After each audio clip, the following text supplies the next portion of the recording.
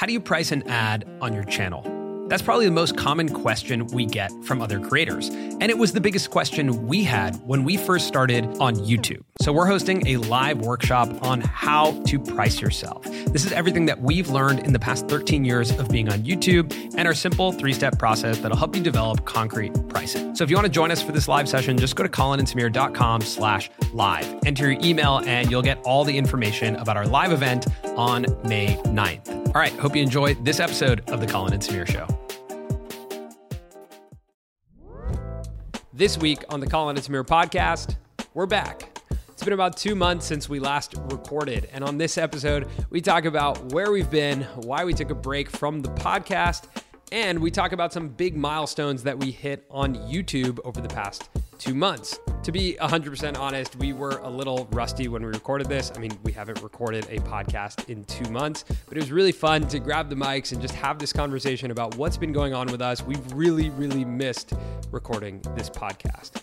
One thing before we get into this episode, if you guys have been checking out the new videos that are coming out on our YouTube channel, first of all, thank you very much. And second of all, we'd love for you to pick out one of those videos and share it. It means so much to us to see all you guys sharing our content. And honestly, it's the best way for new people to find out about the videos that we're making. All right, without further ado, we hope you enjoy this episode of the Colin and Samir podcast. So where have we been? It's been 2 months since you last heard from us. The last episode we recorded was coming off of our movie we made with Yes Theory, which was both one of the hardest projects probably we've ever undertaken, as well as one of the most unique and rewarding. You know what I'll say is, every time we say that one of our projects was one of the toughest we've ever done and also the most rewarding, we disappear for about a month. So I don't think this is that crazy. Yeah, that's true. Probably true, yeah. Because we did it after the NBC project, which was the toughest, but also very rewarding. Yeah, what's funny is we did the NBC project, which if you're new here, to bring you up to speed, earlier this year, we did a documentary for television on NBC. And then after that, we recently worked on a documentary with our friends at Yes Theory that came out in a really unique way. We did it through a pay what's fair model. So the audience actually got to choose the price that they wanted to pay to watch the movie. And that came out on August 11th. The making of that movie turned out to be the hardest project, even though we thought the NBC documentary we had made a couple months before we thought was the hardest. I just think you forget. Yeah. You know, probably. It's like right after it's always the worst, and then time passes and it doesn't seem as bad. So in hindsight. The difference is, though, although in past projects when they've been really challenging, we've actually disappeared across all platforms to kind of take a break and recalibrate. We didn't necessarily do that. We've actually become the most visible we've ever become as a brand since that documentary on YouTube. And we've had some really interesting milestones since then. We crossed 100,000 subscribers, which was a goal that we've had for a long time on that channel. We've had videos that have done upwards of 500,000 views. And we've really started to find a more consistent format than we've ever found on YouTube. And to be able to do that, what was required was actually to take a step away from everything else. And as we were making that movie with Yes Theory, and towards the tail end of it, we kind of just looked at each other and said, what if we did just focus on this YouTube channel, something that we really wanted? At the time, we had about 80,000 subscribers 2 months ago, and we said, what if we actually took it really seriously? And what if we really focused on finding a format that makes sense?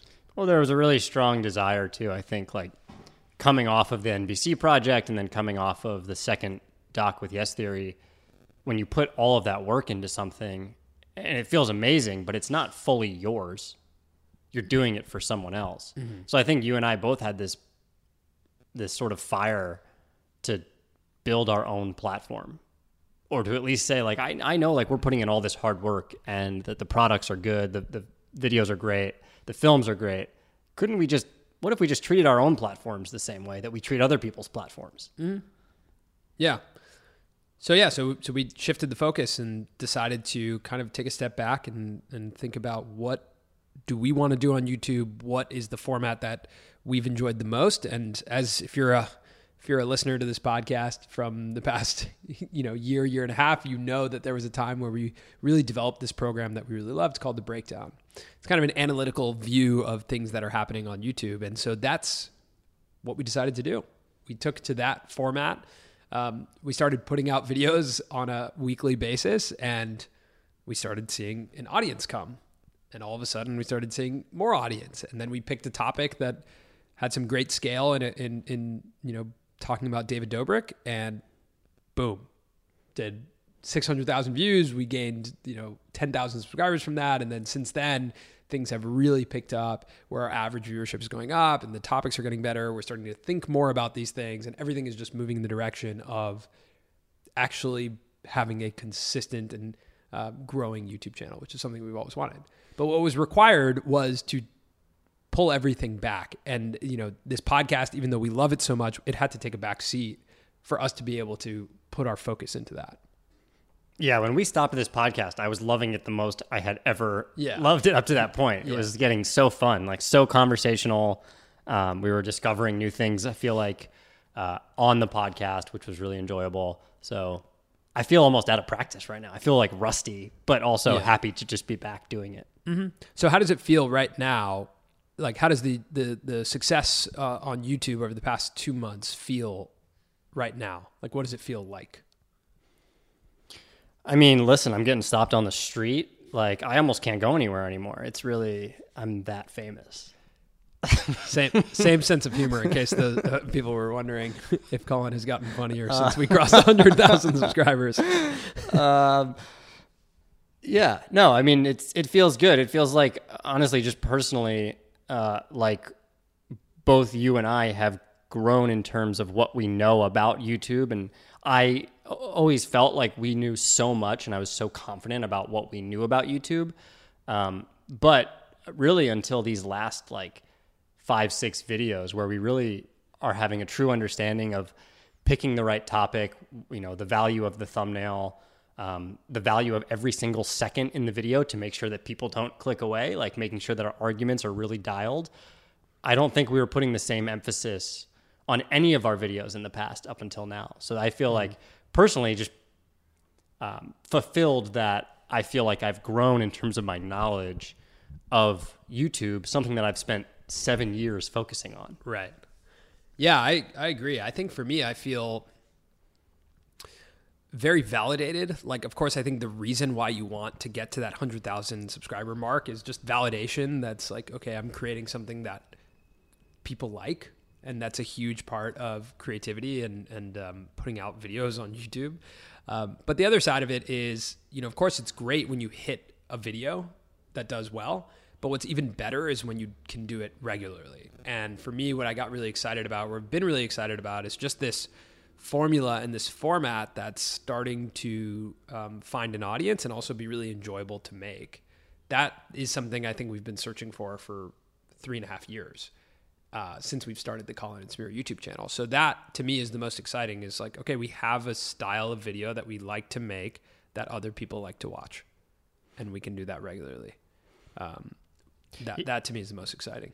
Yeah, it feels really powerful in a way too, because we've been building our skills as storytellers for so long, but we were doing so much of it, towards the lacrosse audience, which we gathered them over the course of 4 or 5 years. Mm-hmm. And we kind of knew things that they would be interested in.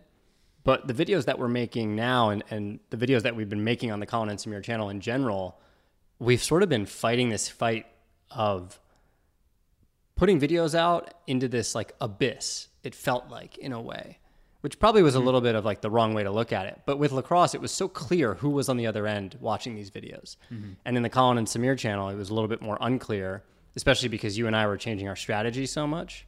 Mm-hmm. So what's been really fulfilling is, thinking before each video, who's the audience for this video? And how can we ensure that they would enjoy it? And then when the views come through, it's like, oh, well, we found that audience. Mm-hmm. Here they are in the comments. Yeah, and I think the next iteration is just ensuring that there's a through line across every video that, you guys who are on the other side of this podcast even have, a sense of what it means to be a Colin and Samir audience member. So yeah, it's a very exciting time. I think if you guys have questions or thoughts around it, you can always tweet at us about, what has been going, how we have shifted a strategy that is now finding an audience, at some level of scale. It's been really fun. And something that I had a conversation today with someone about, just the internet in general, is he said something to me that the internet rewards hyper focus.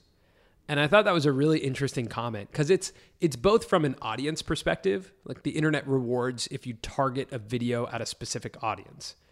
Like we always used to call it audience of one, or we still call it that, which is you make a video and you think of the one person you're making the video for. And typically whenever we do that, our videos have the highest viewership. So it's almost like it's the opposite of what you think, like you're making it for one person. But if you keep that person in mind, then the video tends to have a bigger reach. But then also the internet rewards hyperfocus is like on your side, from the creator side, once you find that format, don't stray away from it, because if you do want to become a creator that is building a community and that has an audience, you have to stay on the same track. It's very confusing as an audience member to see a multitude of videos from a creator in today's world.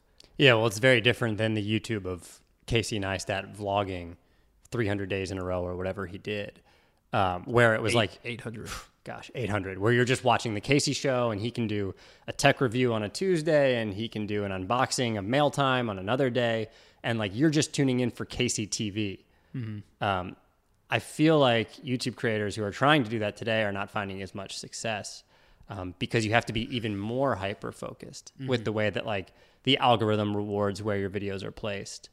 So in a way, like if you're a tech YouTuber specifically, that's a great place to be because you know who your audience is and you just have to think before every video, how do I make something that someone interested in tech would be interested in? Not necessarily like, let's do tech on Tuesday and then let's make a video about my family life, my personal life on Wednesday. Right. There might still be space for that once you achieve a level of scale, but I think to start, you do have to stay focused like that. So the interesting thing is we've been creating for 3.5 years on this channel, but really in the last 2 months, it feels like we just started because we found a format that we feel good about. And now you recognize, okay, we crossed 100,000 subscribers. Awesome. Yes, we found this format we really like, but any good brand the equation is consistency over time, right? Once you find it, once you have a viable thing that you're doing, it's consistency over time. So in reality, to make this thing really fully developed and really have it be really meaningful, it'll take another year of doing this on a very consistent basis. I think the interesting news about YouTube, and we talked about this in our Mr. Beast breakdown, is that the platform is actually rewarding more effort in the storytelling rather than more frequency.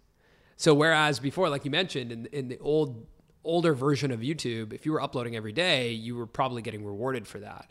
But today, actually, you can upload once a week or twice a month, and if the videos are really good, no problem. YouTube will still reward your video with high viewership. As long as I'll say the caveat is as long as your title and thumbnail is as clickable as could be. Because you could have an incredible like hour-long documentary, and it seems like if the title is off and the thumbnail is off, you just won't succeed. True. It's amazing, I think, and I think we've learned a lot from the Yes Theory guys, the importance of finding the right thumbnail and the right title. I mean, we've seen the behind the scenes sometimes. They'll have a video and they will have 15 different options of thumbnail that are only slightly different. Right. And a bunch of titles that are only slightly different. And they'll put all the combinations together and like show them to us on a big board and say like, which one sticks out to you in an instant? You really wouldn't believe the top creators, how much effort goes into the title and thumbnail. Like if you're an aspiring YouTube creator and you're like Colin and Samir, who we were doing that for a long time, which is like you make the video and then you're like, what's a good okay, that's pretty good. That's a pretty good thumbnail. That'll do. I mean, we like making videos so much, like the process of it, that sometimes we would just be like, hey, let's make a video tomorrow. All right. And then we would meet up and go walk around downtown and make a video. But we were like, what is it about? Yeah. Well, maybe we'll just pick this screenshot as the thumbnail and then let's make that the title. So yeah, outside of, pure focus, what has changed as well is the planning ahead of time, pre-production, the writing, even to the point where the title and thumbnail typically are created before the piece is really fully written or filmed. Yeah. Which is a totally different strategy than we ever did before. But basically you can start to feel it from a title and thumbnail to be like, is this the right strategy? Is this the right video to make? Not necessarily strategy. It's interesting too. You also something that we also did was start to look at videos that have over 1 million views. Right. Start to watch videos. Start to watch videos that have over 1 million views. And that's something we still have yet to do, is put out a video on our own channel that has over 1 million views. Yeah. Still a goal of ours. And you look at those videos and you start to see some really interesting patterns in terms of like faces in the thumbnail potentially, or a lot of them start with why. So people are very obviously naturally curious. A lot of them, we were talking, start like the science of, and then it's something that you may not think has science to it. Yeah, so there's a lot of trends that, again, if you want to do something, you have to immerse yourself into it. And so if you want to put out videos that have 1 million views, you have to immerse yourself in the world of videos that get 1 million views. And I think that's a lot of the value that we've gotten out of the last year, is getting to work with people who are creating at a high scale. That's been really amazing. Getting to tell really complex stories. I mean, the last Yes Theory doc was a very complex story that we had to weave together, and doing that in a 60-minute time period was very challenging. Now you take our bite-sized versions and you start to actually use all those muscles that you just built from telling a really complex story over 60 minutes and be able to put it into 4 minutes or 5 minutes and make more confident decisions in the storytelling. That's like a really great benefit of working on the longer form stuff. Yeah, I think throughout all of this, I've really realized how much I love writing. I've always enjoyed writing in high school and in college, but you have to flex your writing ability every time you make a film or a video. Right. And I remember being taught in high school, like, once you come up with your thesis statement, every single sentence that comes after, every word has to support that thesis statement, because if it doesn't, it distracts the reader or the audience member from your main point. And we've started to really hyper focus on that too in our editing and in our writing, making sure like, well, yeah, even though we think that's a really cool point, that actually may not contribute to our argument. And we've been doing a better job of just taking those maybe 10 seconds out, even though we really think it's a cool thing. It just doesn't fit the argument. So now, like, where we've gone on this podcast and talked about, like you said, when we work on a really tough project, sometimes we disappear because we need a break and we need to take some time off of creating. Like, at the stage we're at right now, how does it feel to be at the bottom of a hill and look up and be like, wow, we are just starting on this journey of going down this path of being creators, being filmmakers, like really starting this journey to make this a lifestyle reality? Well, I have a lot more peace of mind than I used to, I think, because I know that it's working. And I'm starting to understand and be able to predict a little bit, like, whether a video will do well or not. Right. And if it doesn't do well, I have a pretty good idea of why it didn't do well. And I don't think I had that in the past. So, I mean, I think you spoke to this before on another podcast, but about, when you're putting a lot of effort, but you're also uncertain, how stressful that can be. When you're not certain of what you're doing, but you're working really hard every day. Yeah. When you can't see the light at the end of the tunnel, it gets really hard. Like when you're putting in so much effort, but you don't really know what's on the other side. That's when I think burnout happens, if you have no idea. Yeah. So I have a little bit more peace of mind right now. It is, I guess it's daunting, but it's not really. I mean, this whole thing is like a continual process. Like it's all going to take years and years and years. And there's really what's the end goal?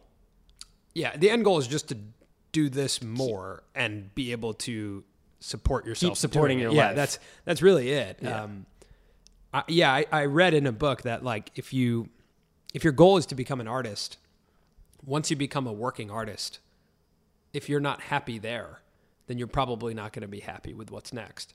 And what that means is you're making a living wage creating art. So a lot of it, in the context of the book, it was about being an actor. And there's a guy who got to act, and he worked as a waiter, and the waiting job paid enough money for him to act. And so that was the example of, like, if you love that because being a waiter is enabling the fact that you can do your art, and you're happy in that moment, then you're prepared for any version of success if it does come outside of that. But that is actually the definition of success for an artist at the core level, to become a working artist. because being an artist is a very challenging career path, right? Like a lot of people have to value art in a financial sense for it to work out for you. And then you have to find the people who do value the art and then find the people who value your art. And that is a very challenging thing to do because you have to spend your time on the art and then you have to figure out how you spend their time finding the people who care about the art enough to write a check for the art in some way, shape, or form. So once you find it at a certain scale, basically the suggestion is you should be content because anything that happens next is just the same thing. It's more of the It's same. more of the same. Yeah. It's okay. Now you get to live a little bit better by doing your art. Yeah. And live a little bit better by doing your art. I think overall, both you and I, from what I can tell, are far happier than we were probably a year ago. Mm-hmm. I think there was way more uncertainty a year ago, just creating in a sense of like, even now that we have a strategy that we believe in, you know? Yeah. And I think it goes back to this focus, planning ahead of time, spending the time on strategy. I wrote something down in my notebook the other day that we were talking about how, attention is the primary thing that everyone's trading on right now, right? Like on the internet, if you have a lot of attention, then most likely you can generate enough money to then create more content that might get more attention, which then might lead you to more things. Like that attention is the thing that matters. That's why viewership matters, is why subscribers matter. And what I started to think about is, okay, well, how do you get attention? Typically, a good idea can draw a lot of attention, right? A good idea that's put into tangible form can draw a lot of attention. Now, how do you develop a good idea? Typically, you develop a good idea when you're in like a very relaxed, or like, at least me, a very relaxed and like creative state. You have to get yourself into that creative state where you can imagine something. So you have to be fairly relaxed. You have to be, and typically you have to spend a lot of time on it, like really developing that idea properly. So then you have to take one more step back and say, how do I put myself into that situation where I have the time to develop this idea? Any idea that happens in too big of a rush for us, speaking from our experience, typically doesn't. Like any time that you described where we're like, you know what, man, let's make a video tomorrow. Like it feels good. It's like, dope, we made a video. That's awesome. That was really cool. But it typically never hit any sort of like scale or drew a ton of attention, which is at the end of the day, a big part of the goal of what we're doing. A lot of times though, I feel like in today's age, like attention is just a new conversation that's being had. Like a good idea, a lot of our best videos, in my opinion, are videos that start a conversation that probably was not had before. Like the video about David Dobrik argues that, David Dobrik laughs so much from behind the camera because it's essentially like the sitcom model, and sitcoms use laugh tracks. And we compare David Dobrik to a sitcom and give you that kind of case study. That was a novel argument, like a first time sort of argument presented into the world, and therefore there was a lot of conversation about it. It also caught the attention of David Dobrik, which drew that helps. Yeah, which drew a lot of the viewership, which is very nice of him to promote the video. But yeah, I agree with you. I think that we spent a lot of time writing that video. Yeah, we spent a lot of time that for that one and the Apple one, from a pre-production standpoint, were our two tightest scripts. That one though, the Dobrik one, we also came up with the thesis and the idea, and then we looked online to see if it existed. Mm-hmm. And there were some sort of tangential like nods to sitcoms, but nothing necessarily like what we had. Yeah, exactly. Yeah, and so that all of that pre-work makes it a really good idea, right? Like we're validating ourselves, like this is a good idea, this is a good idea, this is a good idea. And it was probably our best idea to date, most developed idea to date. Yeah. And therefore, it drew the attention of not only a mass amount of people, but also the right guy. Like without Dobrik promoting it, probably still does 100, 200,000 views. When you look at our Mr. Beast video, it did 300,000 views.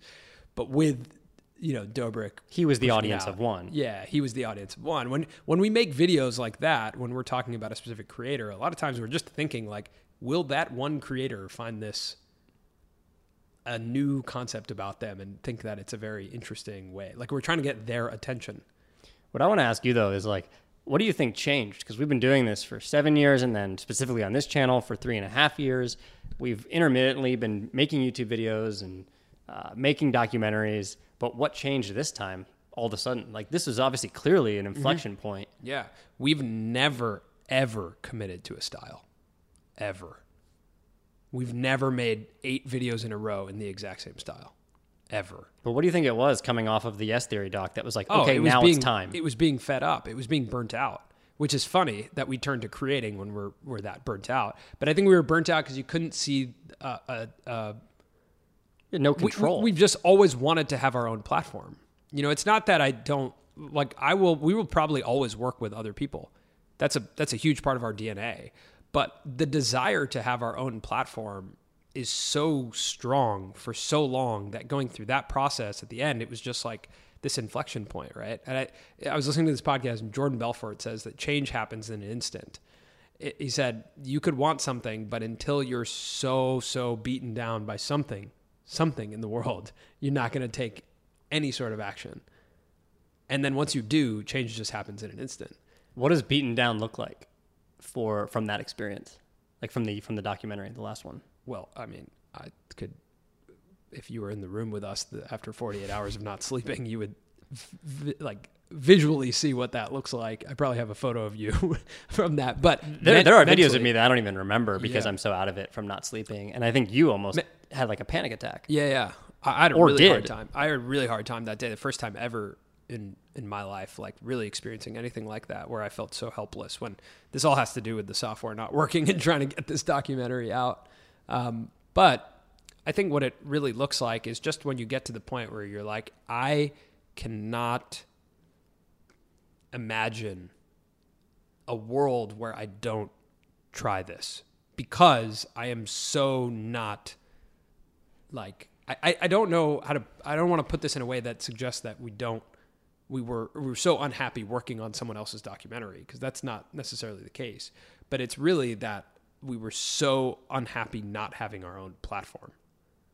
You know, coming off of that, you're so like, how come we haven't figured this out? Well, I think what's really cool about working with Yes Theory when we do is that like, or when we did the NBC documentary, you're able to do something that's bigger than yourself, which is really exciting. And like Yes Theory has this platform and can make films and make statements and share ideas that are far bigger than, you know, the 3 or 4 guys in their office, because they're able to bring on huge teams. And because they've invested years and years into growing this platform. So I think that too was part of it. It was like, I think we know we're capable. We work all the time with teams and we do these things, and it's always so enjoyable to be the people actually at the top who are bringing your own community together to make something bigger than yourself. And it's definitely feels super good to do it as a part of Yes Theory, but there's a totally different experience when you're pulling every string to put it together. Yeah. There's a line from one of my favorite movies. You're like the quote man right now. Yeah. Just it's making me think of a lot of things. But if you don't know this about me, I love gangster movies, like old 50s Italian mobster movies. Like Goodfellas is my absolute favorite movie ever. You got it for me on Blu-ray. That's how long Colin and I have known each other. I bought Colin Goodfellas on Blu-ray. Who has a Blu-ray player, man? You could put it into any DVD player. Also, I bet you no one even knows what a DVD is on this podcast. So, okay. I loved the movie when I was a kid, A Bronx Tale. Have you ever seen that movie? No, but I know of it. Okay. Anyway, he just looks at Robert De Niro looks at his son in that movie when he's really young, and he looks at him and he goes, "The worst thing in the world is wasted talent." And when I was a kid, that really struck me. I was like, "Ooh, man, I never want to feel like that. Like I never want to feel like wasted talent." And that has always shaken me, like constantly. And I think I made a video about another Robert De Niro movie on my 29th birthday on our channel, where I talk about like, he's like, you could have been something. You could have been a contender. Yeah, you could have been a contender. Like that for me, there's always something in the back of my mind that's like, I can't go this long without feeling like I am, you know, I truly feel like I have it in me to be a contender, or like to do whatever. I don't know how to explain that better, but to showcase the talent as much as possible. And so I think that for me after that was just like this point of like, I know why is this not working? Like, I know we can do this. I know there's something here. And I think also sitting with the Yes guys, they're super motivational. Matt is someone we sit and talk to all the time, and they really want us to succeed as independent creators. And so they push us a lot to just take this stuff really seriously. So I think there was a mix of all of that stuff through that whole process. But that it is true that change happens in an instant. If you're someone who's sitting there and it's just like frustrated creatively, like it can happen, and it can happen really fast. But you really have to, once you really take it, you just need to get really frustrated. Yeah. There has to be something that happens that just pushes you to be like, you know what, you're right. It could be this right now. Just being like, wow, you are right. I need to wake up tomorrow and like, I just have to take it way more seriously. Mike Posner, who is a rapper currently, like walking across the country. You've obviously been following him on Instagram. Mm-hmm. I'm sure a lot of you have as well. He put out a post, I think today, where he talked about how, a friend of his asked, like, what's the one thing you learned about yourself from undertaking this massive journey of trying to walk across the country? And I think he's in Arizona right now, but it's been really strenuous. He's like been bitten by a rattlesnake, and it from what I understand, it actually is, it's very tough, even though it's just walking, to walk that many miles every day. And he said that the one thing he's learned is that, like, he can't stop because he hasn't hit like the most amount of struggle, I guess, that he could hit. Like, he is something about understanding the true value of struggle, that like he can't wait to finish, because when he knows like on the other end of this struggle, that's when he learns the most about himself. So he was like, I can't tell you necessarily yet what I've learned the most, but I know it's going to come when this struggle hits like total rock bottom and I finish. That's really interesting. If you guys aren't following this, you should definitely check it out on Instagram at Mike Posner. Yeah, I mean, there's definitely a documentary to be made here. Yeah, absolutely. There's a lot of people following it, and something really interesting that he's doing. And so many cool stories right now out there in the world. I wonder how as we go forward, like, we balance all of these different things, because when we first started creating, it was like, yeah, I want to have a podcast, and yeah, I want to make YouTube videos, and yeah, I want to make really good Instagram content, and yeah, I want to make documentary films. And what we just learned, the biggest lesson was, okay, well, if you focus on one of them, you can really get it going. Like, that's so how do you do, like, in the world that is so just diverse from a content perspective, how do you do all of it as an independent creator? Or what do you do? Do you just do one? Yeah, I think you start probably with one, but the best thing you can do is understand why you're doing it and who you're doing it for. As our audience gets more defined, it still is going to get even more defined. But as your audience gets more defined, it gets way easier to come up with good ideas. Mm-hmm. And once you have that stability of like your why, then you can start potentially collaborating with other people and working with editors and people that are interested in helping you achieve these things. Mm-hmm. And hopefully it starts to take less time to have a bigger impact. Mm-hmm. Yeah, that's a good point. It's a good point. I mean, this podcast is one of my favorite things we do. It's like one of the best things that has come out of us, like, really the past couple of years for me. But it's like, it's really important right now that our focus is on YouTube. So I can't even say that how regular this podcast will be now moving forward. But I we've heard from a lot of you guys that you miss the show, and we miss it just as much. So I think we'll try and bring it to you as much as we possibly can. We're going to Vid Summit in 2 weeks here in LA, or next week, which is really exciting. So if anyone is listening and you are going to Vid Summit, hit us up. We'd love to hang out. And there's going to be a lot of creators there. There's going to be a lot of people who work in YouTube there. It should be really awesome. And we'll probably do an episode from there or something that reflects on that experience. If you've been following along with the YouTube channel and you have questions for us, or you're really interested in hearing specifically anything that we've been going through, anything that you're interested in, you can also ask us those questions, and we'd be happy to address them on a podcast in the future. And although so much has changed, so much has not changed. I'm still getting the iced long blacks and adding oat milk myself. It does appear that you have gone to an all-carb diet. You're going to out me like that on this I'm just podcast. saying, man. There's a big loaf of bread Here's here. the thing is, Temple honey. I also moved, and I've moved next to a very popular bakery, and it's not my fault that I am incredibly friendly and warm, and people just really enjoy giving me things. I got nothing wrong with bread, man.